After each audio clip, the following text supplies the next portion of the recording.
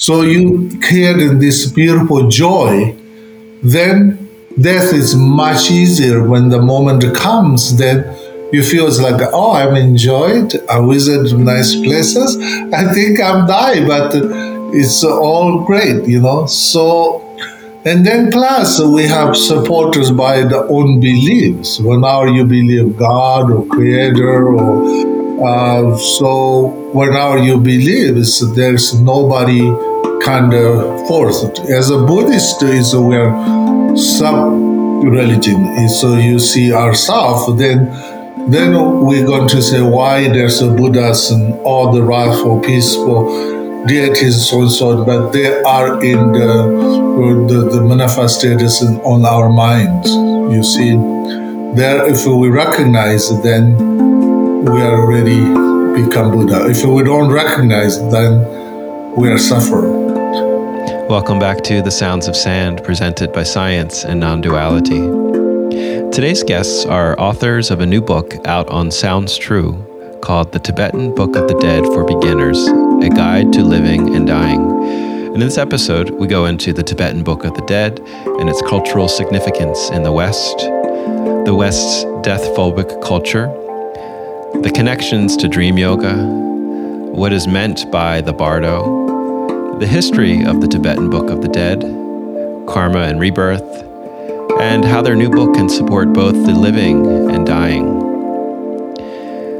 And the guests today are Venerable Lama Lhanang Rinpoche, who is a teacher in the Vajrayana Buddhist tradition of the Nyingma lineage of Tibetan Buddhism.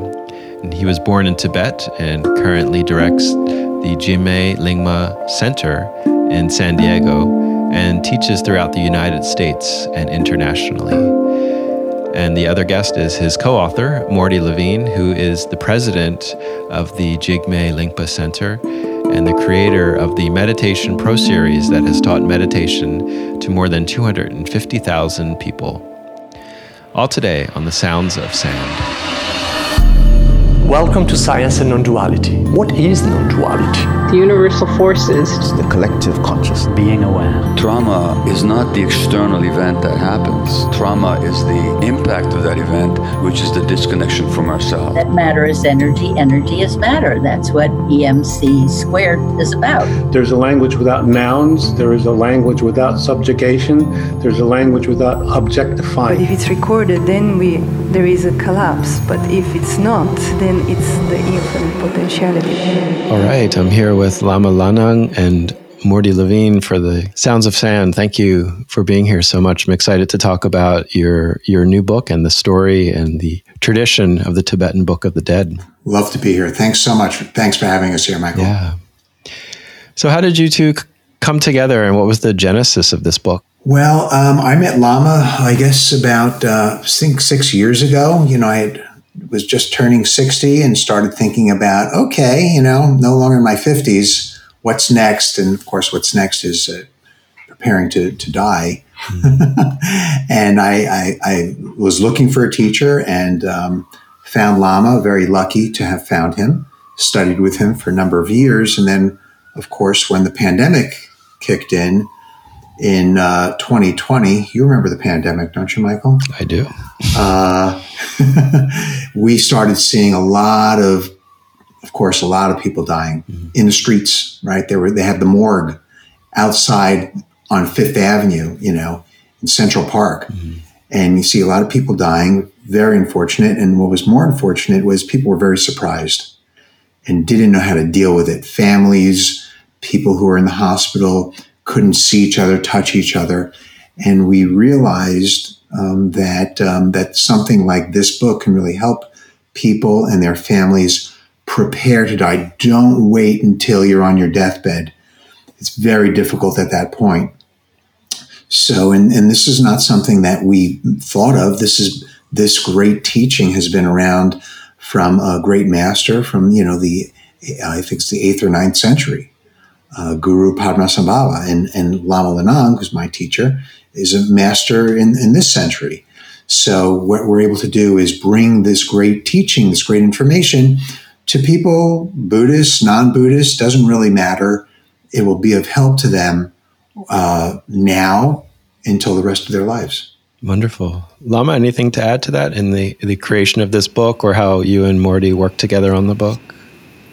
Not much. So when Mordy asked me we can do this book, and also he started some interviews, then I said yes, because I believe him, because he's a man with the words. When he says, he stays in the words, and also he accomplishes things. And then I say, okay, I will use my broken English. So he and we work together, and then this book comes. So I'm like thinking that this is a very wonderful idea, and this is good for in these times, because anything benefit others. That's why I'm here. So that's why we start, and I'm very, very happy. And I have Mordy, and always he believes me, and things come manifested. Yeah, so the Tibetan Book of the Dead, I think people in certain contexts know this work, and one of them specifically is in psychedelics, Timothy Leary, and there's this sort of cultural association in the West and the US, perhaps. So how did you deal with this or think about this in the creation of this book? Well, when you ask most people, have you ever heard of the Tibetan Book of the Dead? Most people say no, and the people that say yes have never read it. Mm-hmm. Not only have they never read it, and then there's a group of people that say yes, and I've read it, but then when you actually read some of the translations that are out there in English for the Tibetan Book of the Dead, some of them are very dense, very hard to understand, unless you have an extensive background in Buddhism, extensive background in Tibetan Buddhism, especially. So it's not really comprehensible to your average person. And that was a little upsetting to me, because incredible value on teaching people how to live their lives and how to die and how to be reborn and have an auspicious rebirth. And yet that information just can't get out there.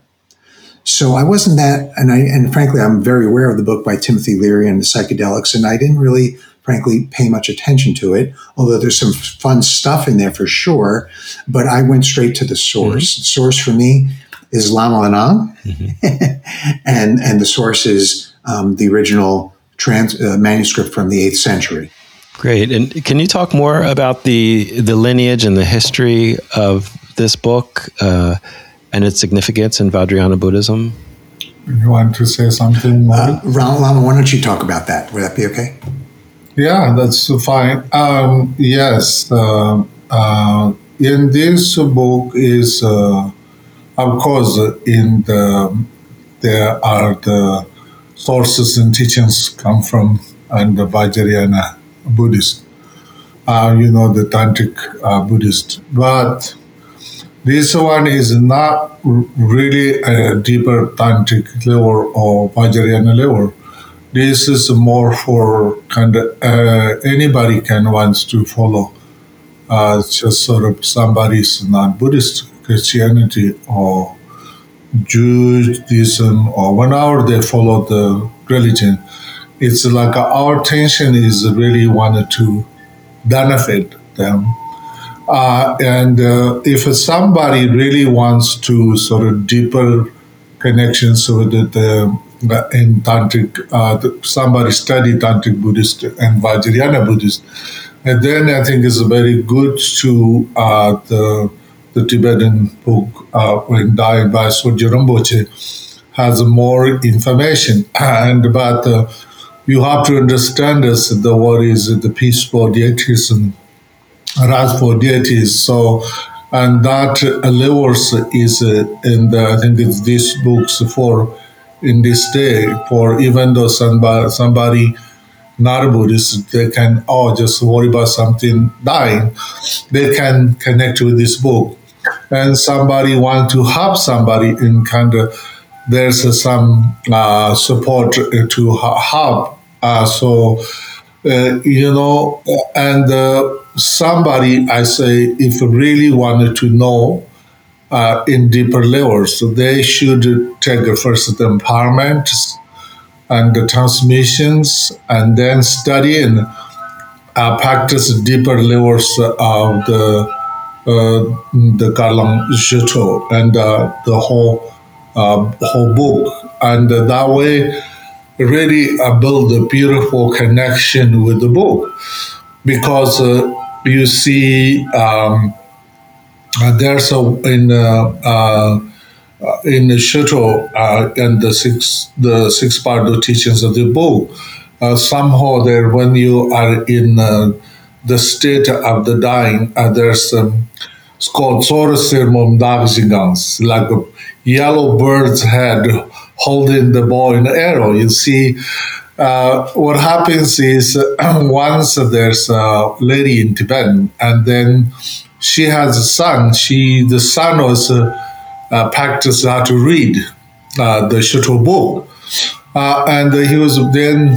Mother said, "What the yellow birds had holding the bow and arrow? What do to that?" And then said, "Mom, that's the rightful deities. When we are in the Pardo, and we're going to see all the deities appears in our mind. If you recognize, you have chance to free from samsara." Then mother said, "Oh, yellow birds had." She repeated few times, you see. When their mother died, and then they invite High Lama to do poa. You see, in Tibetans, there's a poa. There's special rituals for transfer the consciousness moment of the death. So this Lama did poa. Then this Lama was doing poa, and in the end, he said, "Amazing, I really don't need to do poa because she liberated herself. But when these yellow birds had holding the bow and arrow pierced, that moment this is a Buddha." There's a sort of intimate devotion. That moment she was liberated. So why I'm saying this is, you see, in that case, sort of, if somebody wanted to deeper study, to build into their minds, build into their practice, then definitely tremendous benefit in the others. But this one is like somebody wants to just start with this, and then secondly, deeper, so they can go deeper. So that's just my ideas. Mm-hmm. Right, so people can read this book and,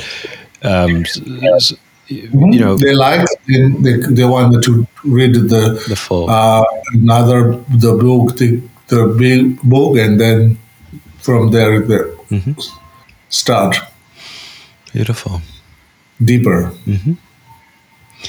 And is there a connection between Tibetan dream yoga and the Tibetan Book of the Dead in the practices that one can cultivate? I've heard dream yoga sort of described in terms of lucid dreaming.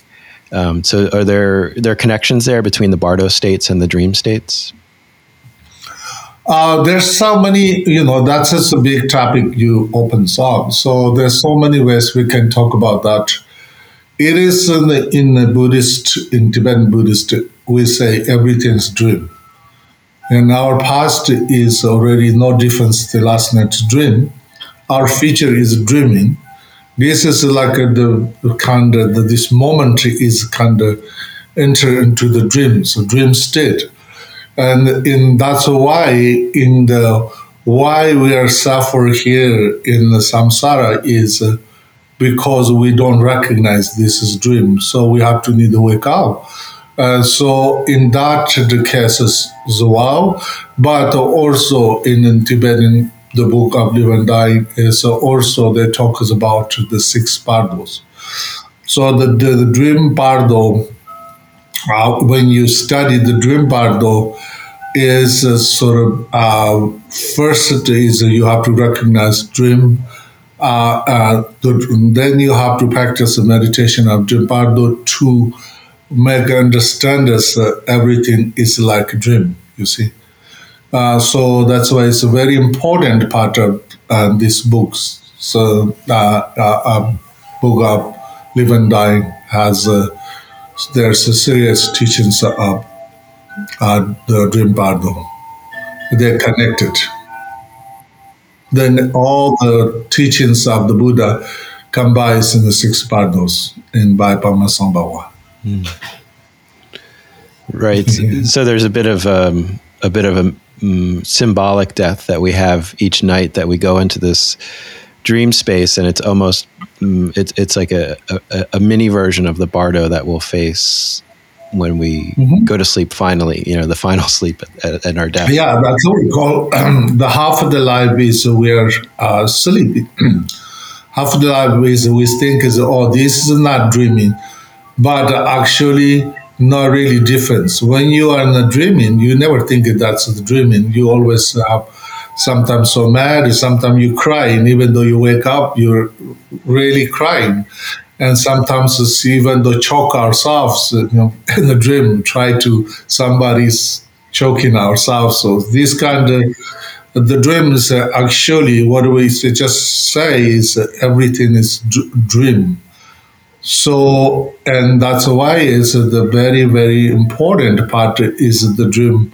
Dream part though is very important part to need to study about what is dream. Then you have to be recognized first how to practice the dream. Recognize. When you recognize, then also you can work with the dreams. Like when I was a young person, I always kind of looking for good dreams. I wish I can have good dreams. And nowadays, I love bad dreams because it's so much fun and you can use it. Like you fall into water, you go just fall. You go into the water, you can dream state, you can go inside the mountains, you can go to so many things, just sort of fun, Sometimes what I do is like, okay, I sure this is a dream. I touch my bed, like, okay, it's dreaming. Continue to things. So I just regularly just focus on dreaming. It's so important. Everything's like a dream, and also teaches you impermanence, and nothing you can really hold like a dream. Yeah, well, So, I mean, Lama's explanation was phenomenal. The problem is that most people, when they're dreaming, they're so attached to what's going on. They don't know that they're dreaming. They're not aware, which is the same thing in when you're like right now, I'm not sleeping, but most people are not aware of what's happening around them. So thought comes into my mind, I get angry. I don't have control over my emotions, control over my state of mind, because I don't have that clarity. And if I don't have control of my state of mind now, I'm certainly not going to have control of my state of mind when I'm dreaming. Because in order to do some of the dreaming Lama was talking about, you need to be able to dream lucidly and know that you're dreaming. Most people can't. And if you can't do it in the dream state, then when it's time to die and you don't have a physical body anymore, your mind's already out of control, maybe even die angry, then you're certainly not going to be able to have any degree of clarity and of your consciousness while you're in the bardo. And if you don't have it in the bardo, then when it's time to reborn, maybe your rebirth may not be as auspicious as you would like. Right now, we have an amazing dream. You see, you're in Philadelphia and Mordy in San Diego. I'm in Mexico. So we are here together one way, but the one way is in the computer. So exactly, it's the daydream. Yeah. And then it's a kind of amazing. And also, actually, last night I had good dreams about my teacher was taking me beautiful places. So, and that was a good sign for good dreams for this meeting. Yeah. Well, I didn't intend to talk so much about dreams, but because you mentioned that, Lama, I often have dreams with my deceased loved ones and teachers too. And what is so fascinating is that when you meet them in this dream realm, the waking part of me that knows that they're dead isn't present, and I'm never questioning why they're here. And it's like it's just a great opportunity to meet and be with our ancestors in that dream space. It's almost like there's this timeless realm that this dream bardo is tapping into that's somehow connected to the past. Yeah, when you are in a dream state, you can really manifest the things, and even though you can, in dream state, you can go to different realms receiving teachings. The dreams is kind of amazing when you know dreams. You can dream state, you can change things like it just kind of fire turn to water, water turn to fire, or you can do so many things. And the dream state is sort of so when I was like many years ago, I was have dreams about I'm died. Then I left my body and I can leave, and then I go to visit monasteries, friends, like what they're doing about. And nobody were. I was like, wow, you see, now you die, but you think they're your best friends, but they don't care. So you see, it's kind of also similarly, sometimes you think his best friend, you're sick. Some people say, I hope he dies soon because he suffered. You see, the value of the friendship, value of the humans. We think sometimes we have this attachment and grasping, but nothing really can hold or it's like a dream, It is a dream, but it's need a big practice. Actually, when you study dream partner, you have to dreams about daytime dreaming and nighttime dream. That's where you have to practice.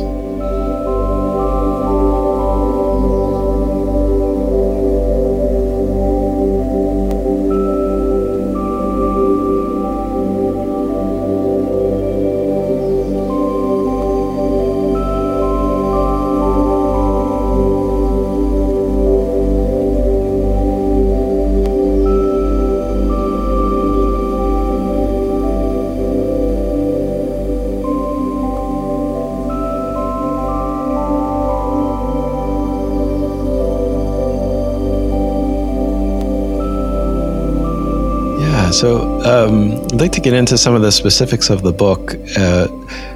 So something that I would say Western people have a big problem with is dying, obviously.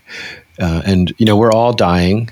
We're just at different rates of, no one knows how close they are to death, of course, but our Western culture likes to hide this fact. And how can we use these teachings in the Tibetan Book of the Dead to prepare for death while we're still alive? There's so many ways we can talk about it, but when person read this book, then realize, you see, the death is a very difficult thing for most Westerners, but the death is also very natural. You see, actually, when you're born, your mother goes to almost die. She's like between pardo in life. And the baby is also same thing, go through in consciousness. Sometimes it can breathe. So that way born, right? But people say, oh, congratulations, and people are laughing. The one person, she will say, oh, 70 years old, 80 years old, 90 years old, they die. Then people cry, and the family friends said, please don't die, you see. So what I'm saying is, if you know the death is a peace or nirvana.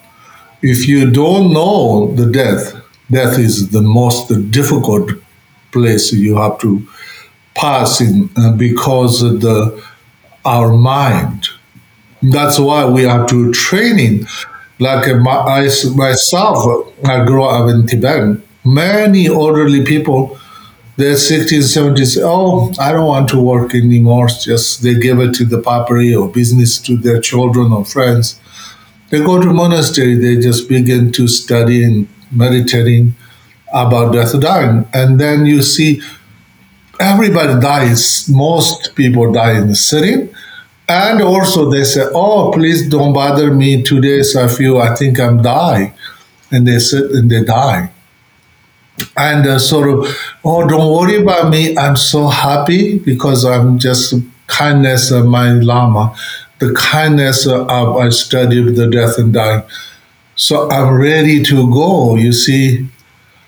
And here, I just have countless stories about the people say, I can't die because my business is not finished. I can't die. My family need me. You see, so is some these kind of people I meet and I talk to them. Afterwards, I cry myself, like by myself, I meditate crying. Their 70s, 80s now, they ended their life. It's so different. The mind, the sitting and studies make a difference. So that's why I think is our wish is people begins to realize this, to accept the death. Like, so, okay, I'm dying, but everybody is born, we all die. You see, not just sort of, I'm the one. So it just sort of then creating the joy in the life, what you want to joy to eat, where you want to joy to go, where you want to go on vacations. Also, in finish some connections with your friends or family members. You have some problems. You can say, "I'm so sorry." Make a peace. So you create this beautiful joy. Then death is much easier when the moment comes. Then you feel it's like, oh, I'm enjoyed. I visit nice places. I think I'm dying, but it's all great, you know. So, and then plus we have supporters by the own beliefs. Whenever you believe God or Creator or so whenever you believe, there's nobody kind of forced. As a Buddhist, is we're sub-religion. So you see ourselves, then we're going to say why there's a Buddhas and all the wrathful, peaceful deities, so and so, but they are in the manifestations on our minds. You see, there if we recognize, then we are already become Buddha. If we don't recognize, then we are suffer. Yeah, I think there's also, people see the title, Tibetan Book of Living and Dying, you say, gee, I'm 25, 30 years old, 40 years old. I'm not going to die for another 20, 30 years. I don't have to, I'm going to read that book when I'm ready to die. Or 5 years, but everyone thinks when you're younger, we're going to be around a while. And in the Western world, everything around us we think is also going to be in my house. Everything's very solid. My sense of self and who I am, very solid. I have all these attachments to money, I have all these fears, things like that. And what the West is wonderful at doing is it lets us get around our fears. Fear of pain, oh, we have medication for that. Fear of dying, I'm going to distract myself with something else. And the problem with that type of mentality is people are not happy as a result of that, because the fact of the matter is not everything is solid. Everything's impermanent. So we get attached to something and then it's gone. So we suffer, we have pain, we're disappointed. So we need to learn how to do more of what Lama is talking about, how to feel joy, recognize that everything is impermanent, including ourselves. That gives us a sense of freedom. It gives us a sense of joy. And that can continue on until the day we die, whether we die tomorrow or 10, 20, 30, 40 years. So it's really a book that shows people how to live their lives, not just happy, but with a sense of freedom and liberation now. And that continues to the next moment, the next moment, the next day, the next month, the next year, until you die. So I want to couple things. When So yes, I think as the way I see is in Western world is most people say, "Oh, okay, I went on to retire, then I will going to live in so and so place. Then I really going to enjoy myself. I will going to do something, and then 5 years, 10 years."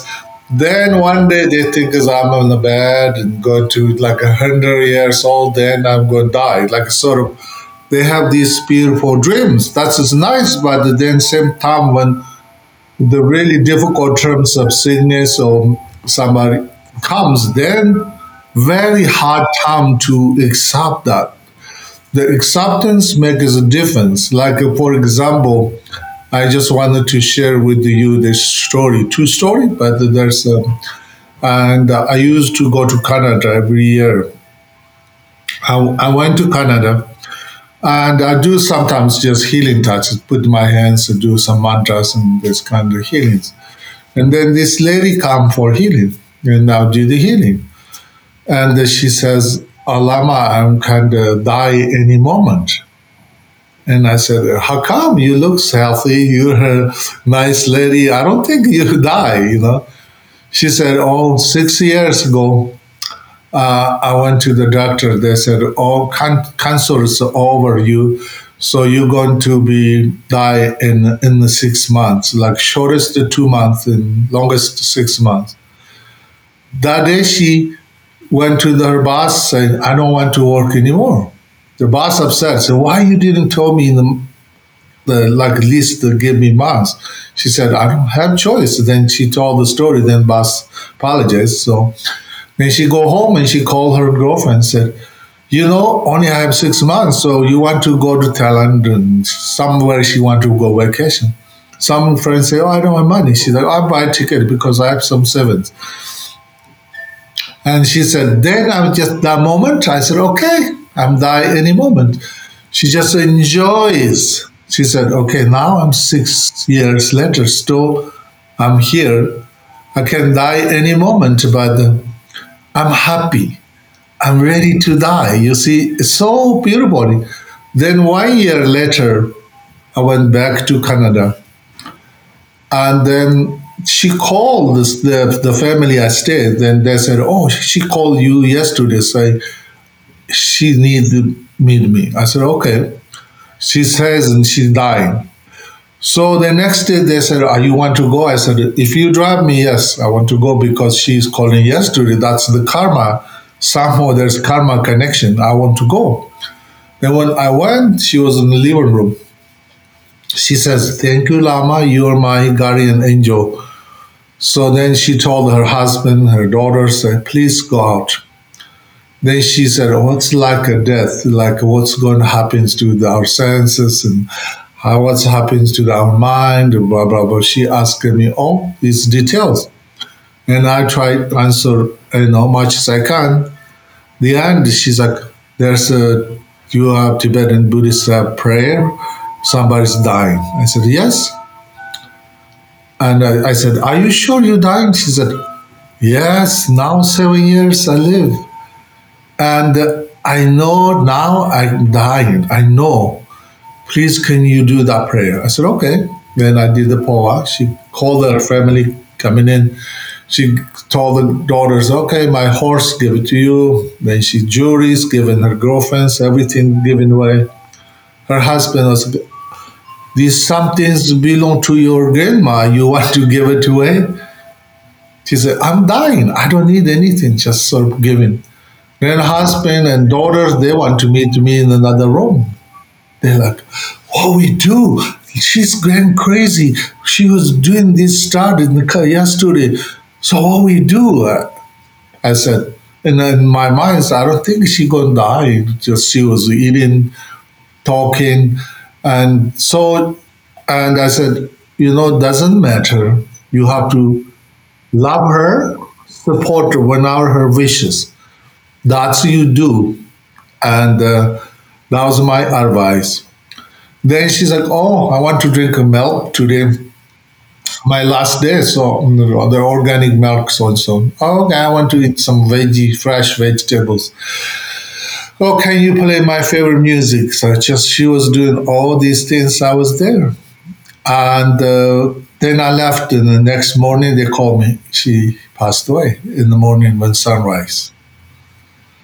So you see, she accepted, and she's already, then in so beautiful way she dies, like a sort of.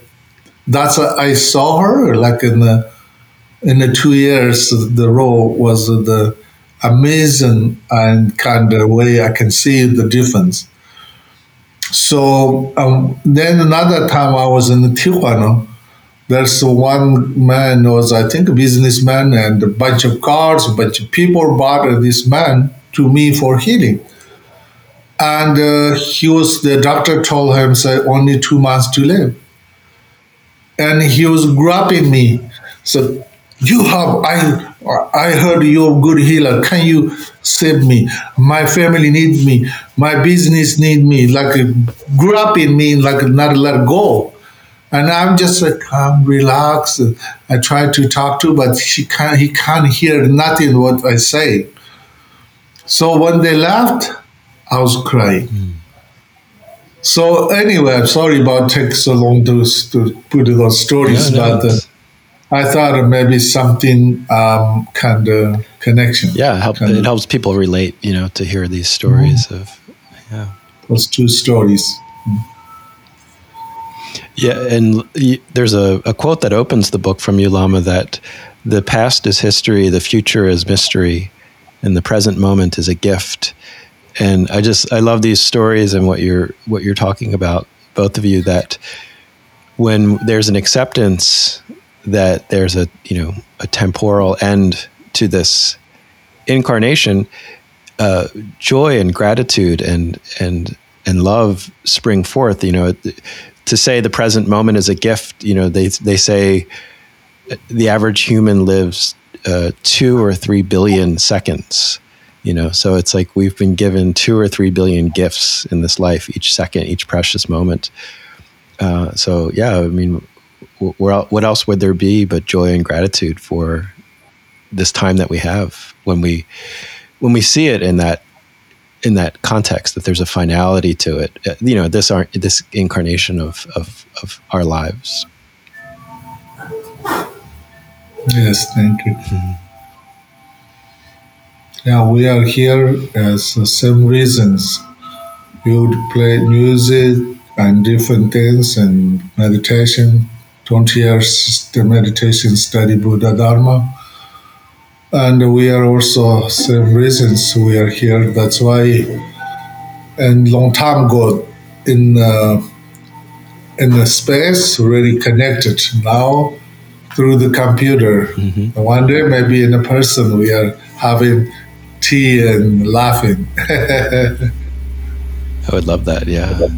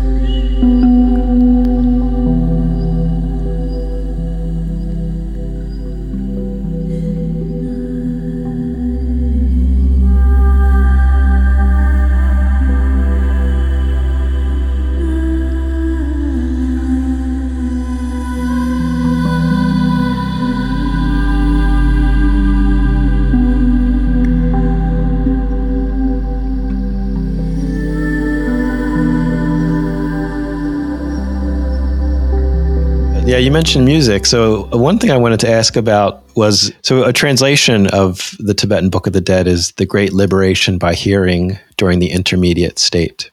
I mentioned to you, Lama, earlier that I was a musician, and one thing I've focused my music on is music for people in hospice, so people that are dying. And I was in a program called Music for Healing and Transition program, where I would play music at the bedside of people who were dying, and often the people were unconscious. Their eyes were closed. They were breathing very shallowly. Sometimes they were right on that threshold between life and death, but we were always taught in my program that people are hearing, and the hearing is the last sense to go. So to keep the music going, keep the peaceful energy as a way to allow the body to let go and allow that transition to happen to what's next and what's beyond. And so what's the relationship between hearing and the Tibetan Book of the Dead? That is, of course, Tudor is somebody's really focused with the body, speech, and mind, with the devotion. Then you hear the meaning, then ultimately liberates you. So that's why they're called tutor. And the tutor means like you hear that. But just only you hear glimpse or just few words. So, okay, somebody's reading. It's not really something that, but you have to be completely listening. So in the Buddha Dharma tradition is also, we are in as a Buddhist, the Buddha's teachings is the three wisdoms, and hearing, and also investigation, and the practice, meditation. So first you have to hearing clearly to follow Buddha Dharma. What Buddha Dharma means? Sometimes people think, Buddha somewhere India, Pakistan, da. But the truth is, we understand, I heard the teachings of the Buddha is a person within me. You see the hearing, then you can sort of describe into investigating and study, then you can see as the wisdom and compassion is we are many lifetimes. In this lifetime we are born with it. We don't need to go somewhere, we just kind of start. So that's why we have to realize, investigating and study. Then we meditate in practice, then we are inseparable. So exactly, the hearing is very, very important, because sometimes some people, they don't hear the begin, they say, they don't hear the begin, but they just sort of what they hear, they think is like in the news and media, they just pick up one part. It's like, but the story have to be completely. So that's why it's the same as in music. The peaceful music makes us relax. When the relaxes, your channels, nerves, everything kind of opens. Then it's easy to liberate your soul, or Westerners call soul, and in Tibetan Buddhists we call consciousness. The consciousness, the consciousness living very easily. So the music gives the relaxation. And also somebody's dying, it's also, you give hug. It's a beautiful gift, saying, I love you, don't worry about us, just connect with the God or one of the beliefs. And then automatically the person feels great and liberated. It's like once my friend, he went to the hospital intensive care. He said he was there 3 weeks, and the next bed, there's an older man was dying. But the nurses, they come, they said, he's still alive. He's still not dying. Like they talk like that. But one day, young nurse lady comes. She come and just give hug. This old man don't have family members come. She hugs, say, we love you.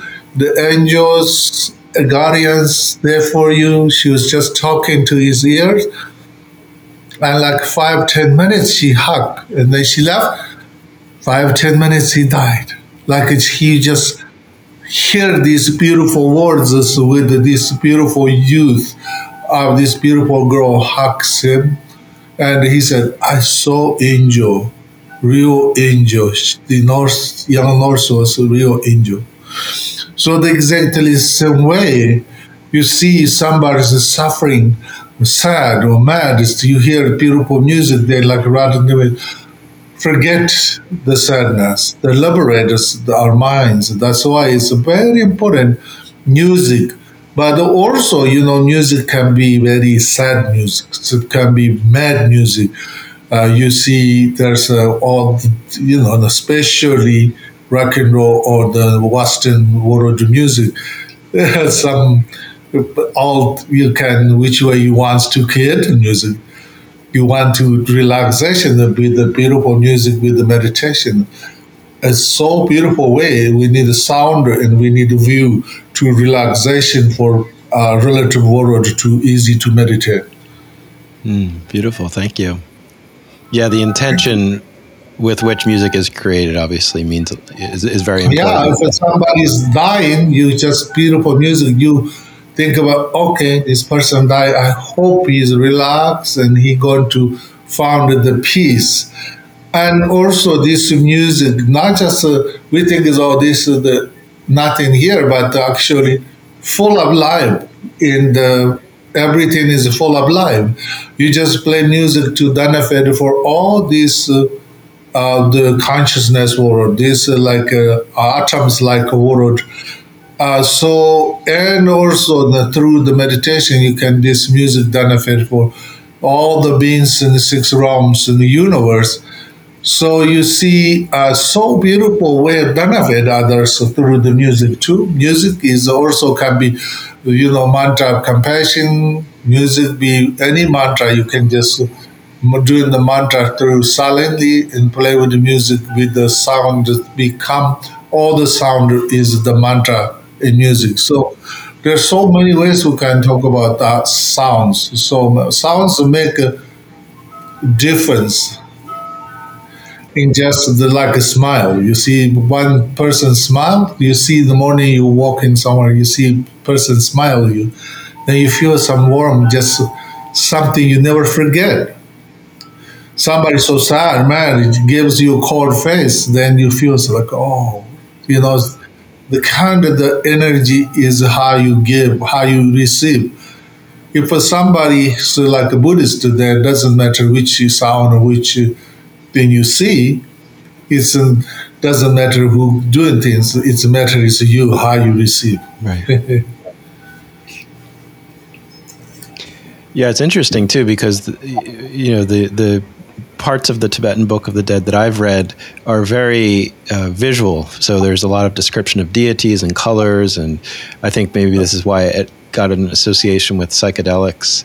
There's a lot of sounds too. There is sounds. Okay, that's what I was going to ask. And all this difference in the psychedelics and things with the substance, like the ancient shamans and native medicine men, they introduce people to connect with the spirit world.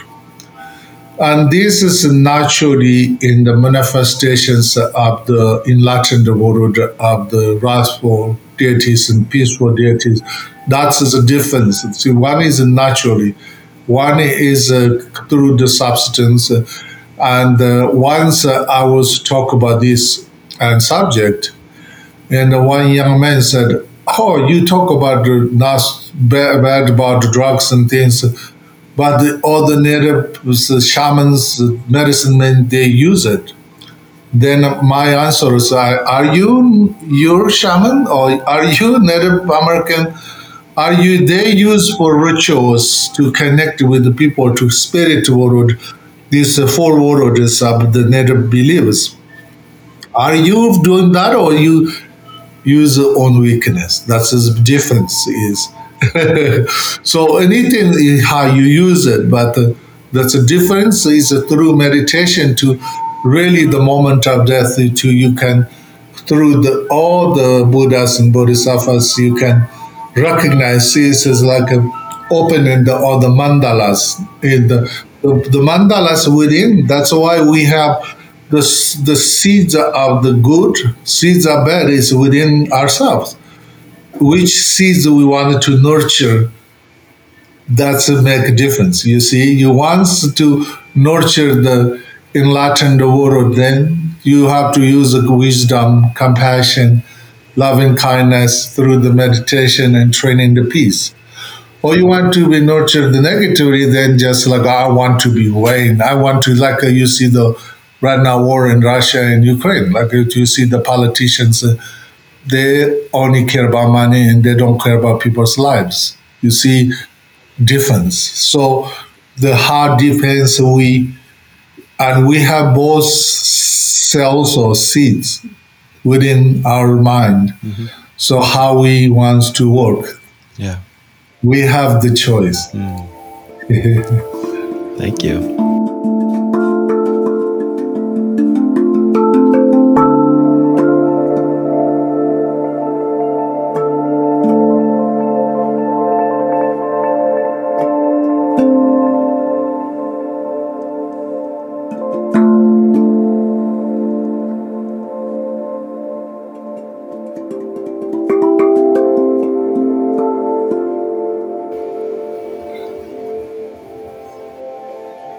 In the beginning of the book, you talk about karma and rebirth, and maybe this is a question for Mordy, that in so-called secular Buddhism, or the sort of Americanized version of Buddhism, I find that many people are very willing to accept basically all of the Buddha's teachings, so about compassion and kindness and the importance of mindfulness and, basically all of the steps of the Eightfold Noble Path.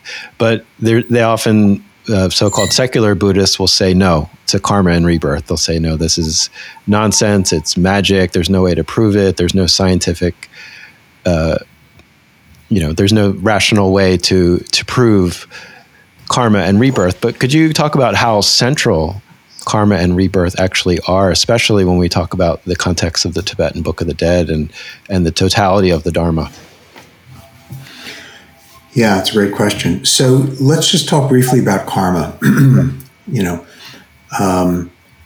If I were to go and punch someone in the face, that person's going to punch me back.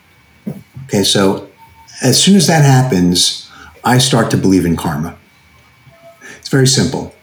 And I think most Americans, not just Buddhists, believe in karma to some degree.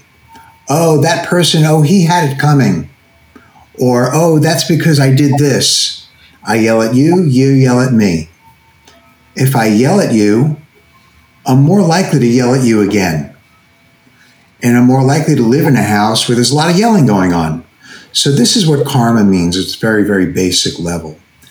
And I think most people would agree with that.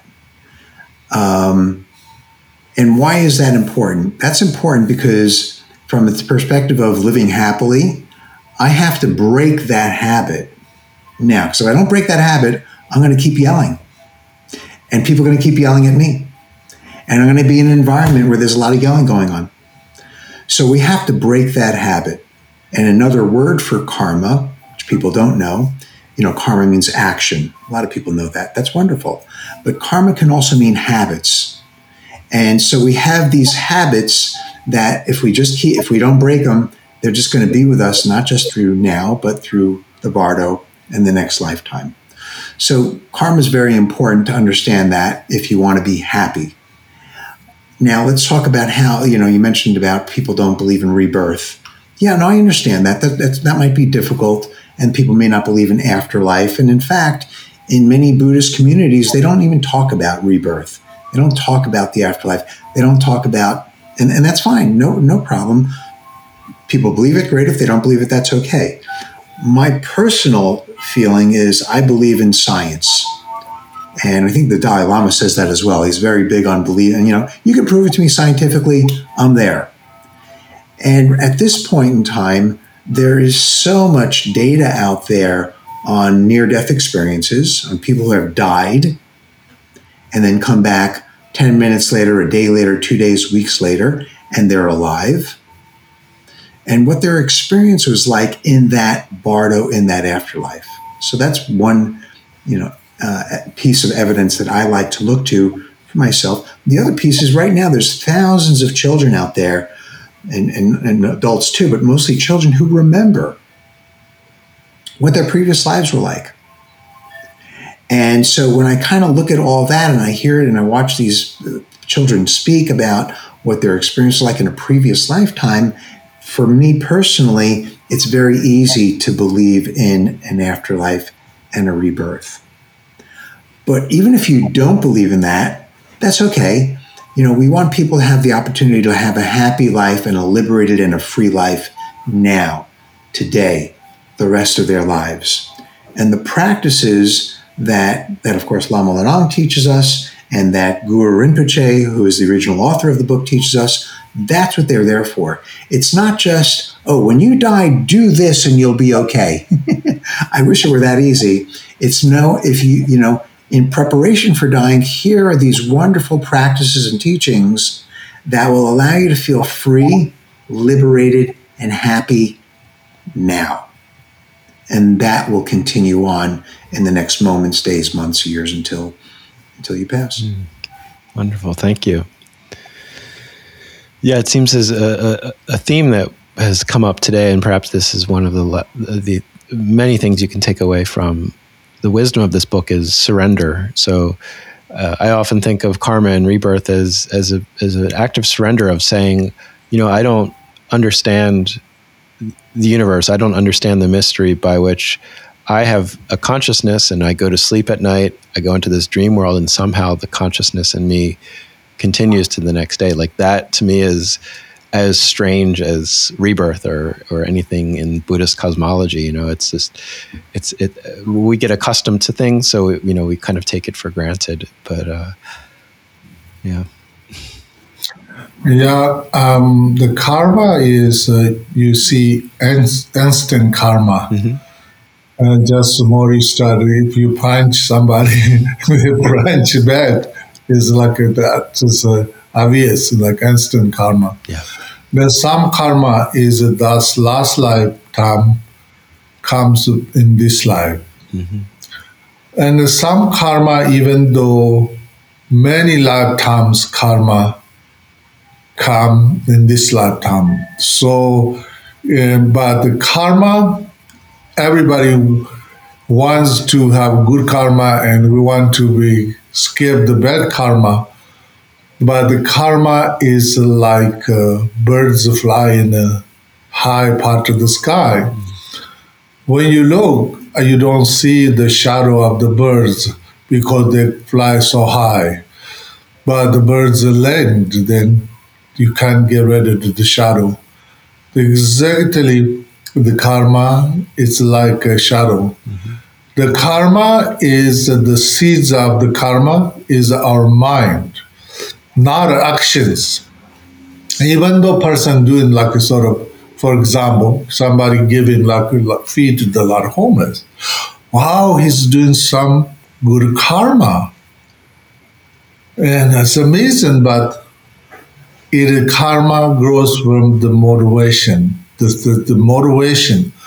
This person's motivation is, oh, I have some money, I have some abundance, I want to help benefit others. That's the kind of motivation we needed. But some think is, oh, I'm rich.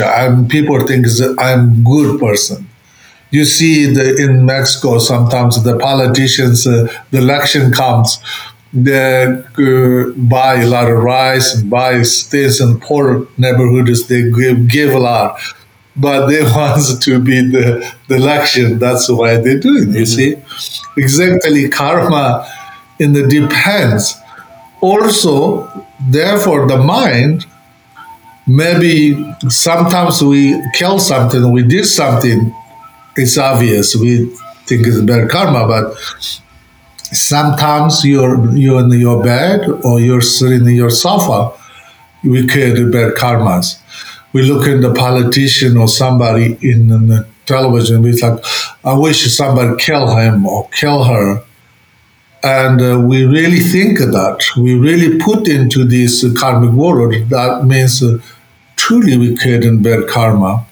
That's why even though there's somebody doing bad or within, only send love and prayers. And what does is if you wish to somebody kill and you're mad, actually you're not hurting that politician, it's hurting yourself. You see, you're the one mad. You're the one mad, then actually hurting your partner too, because your partner feels you're mad. Your children feel too, your friend feels too. So you carry also same negative energy as that person.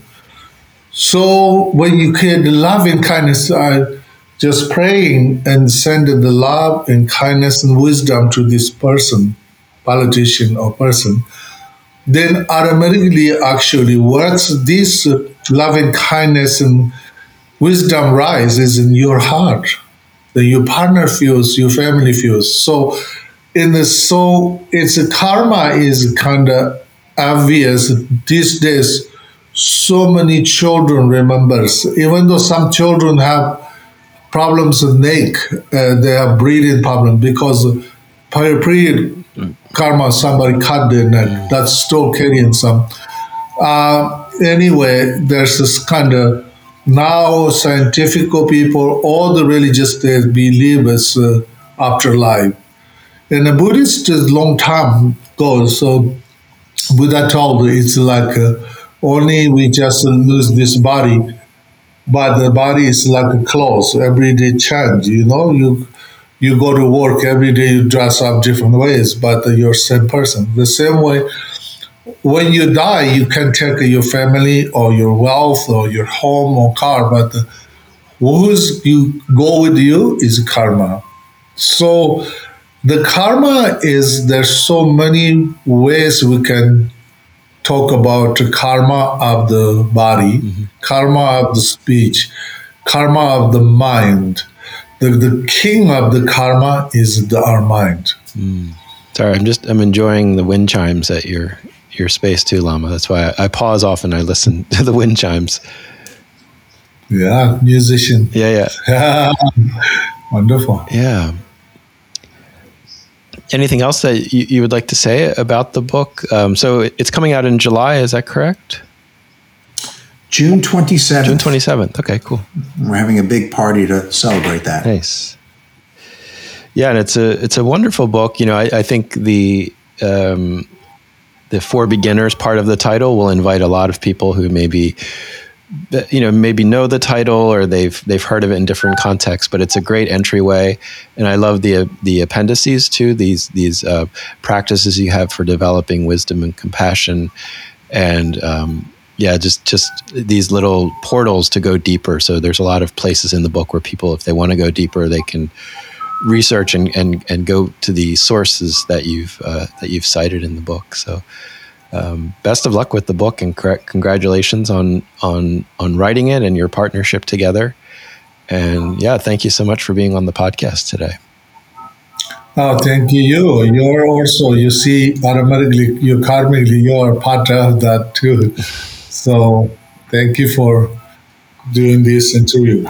Thank you very much, Michael. We really appreciate getting the word out because we think it's going to help be a benefit to a lot of people, and that'd be magnificent. And thank you for listening to The Sounds of Sand.